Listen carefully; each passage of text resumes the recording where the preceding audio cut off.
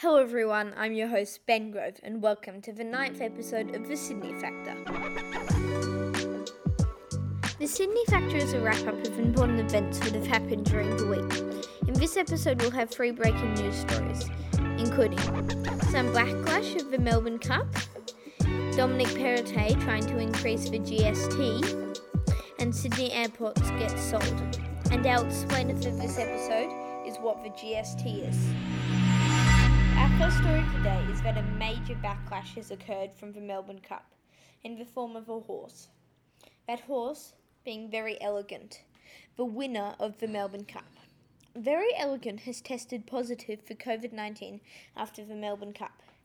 This worries many people, seeing as Melbourne is still on tight lines with the coronavirus, reporting 1,000 cases on Wednesday.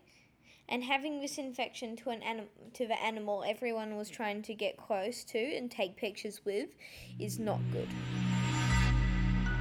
Our second story of the day is that New South Wales Premier Dominic Perrottet is trying to raise the GST, or Goods and Services Tax.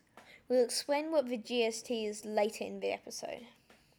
His reasoning for raising the Goods and Services Tax is so that he can lower or eradicate other taxes, like possibly the tax or stamp when you send a letter.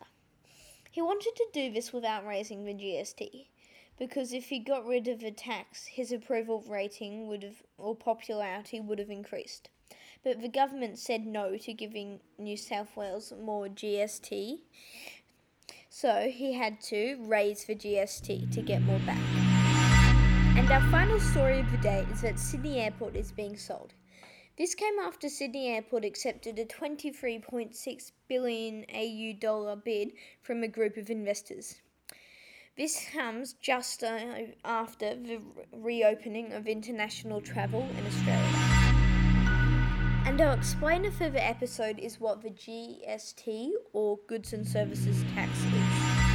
The GST, or Goods and Services Tax, is a tax introduced on July 1st, 2000 by the Howard government. The GST is a tax that affects people not when they're making money, but when they're spending money. Let's say you spend $1 on a lolly at the store. For that one lolly, it actually costs 0.91 cents, but the GST is 0.09 cents. And that 0.09 cent goes to the government. And you might think that's a tiny denominator, not even noticeable. And you'd be probably right with most people. But it becomes more noticeable as you raise the amount of money. If you spent $100, the GST of that is $9.09. And if you were to have $10,000 to spend, the GST would be $909. And with $1 billion, the GST would be $90,909,090 with 91 cents. So as you see, the GST is a major factor in how much money people spend and how the government is funded. Thank you for listening, everyone. We hope you enjoyed this episode and you've learned something. Please tick the little plus up in the top right corner to follow us, and if you feel like leaving a review or a comment, that would be much appreciated.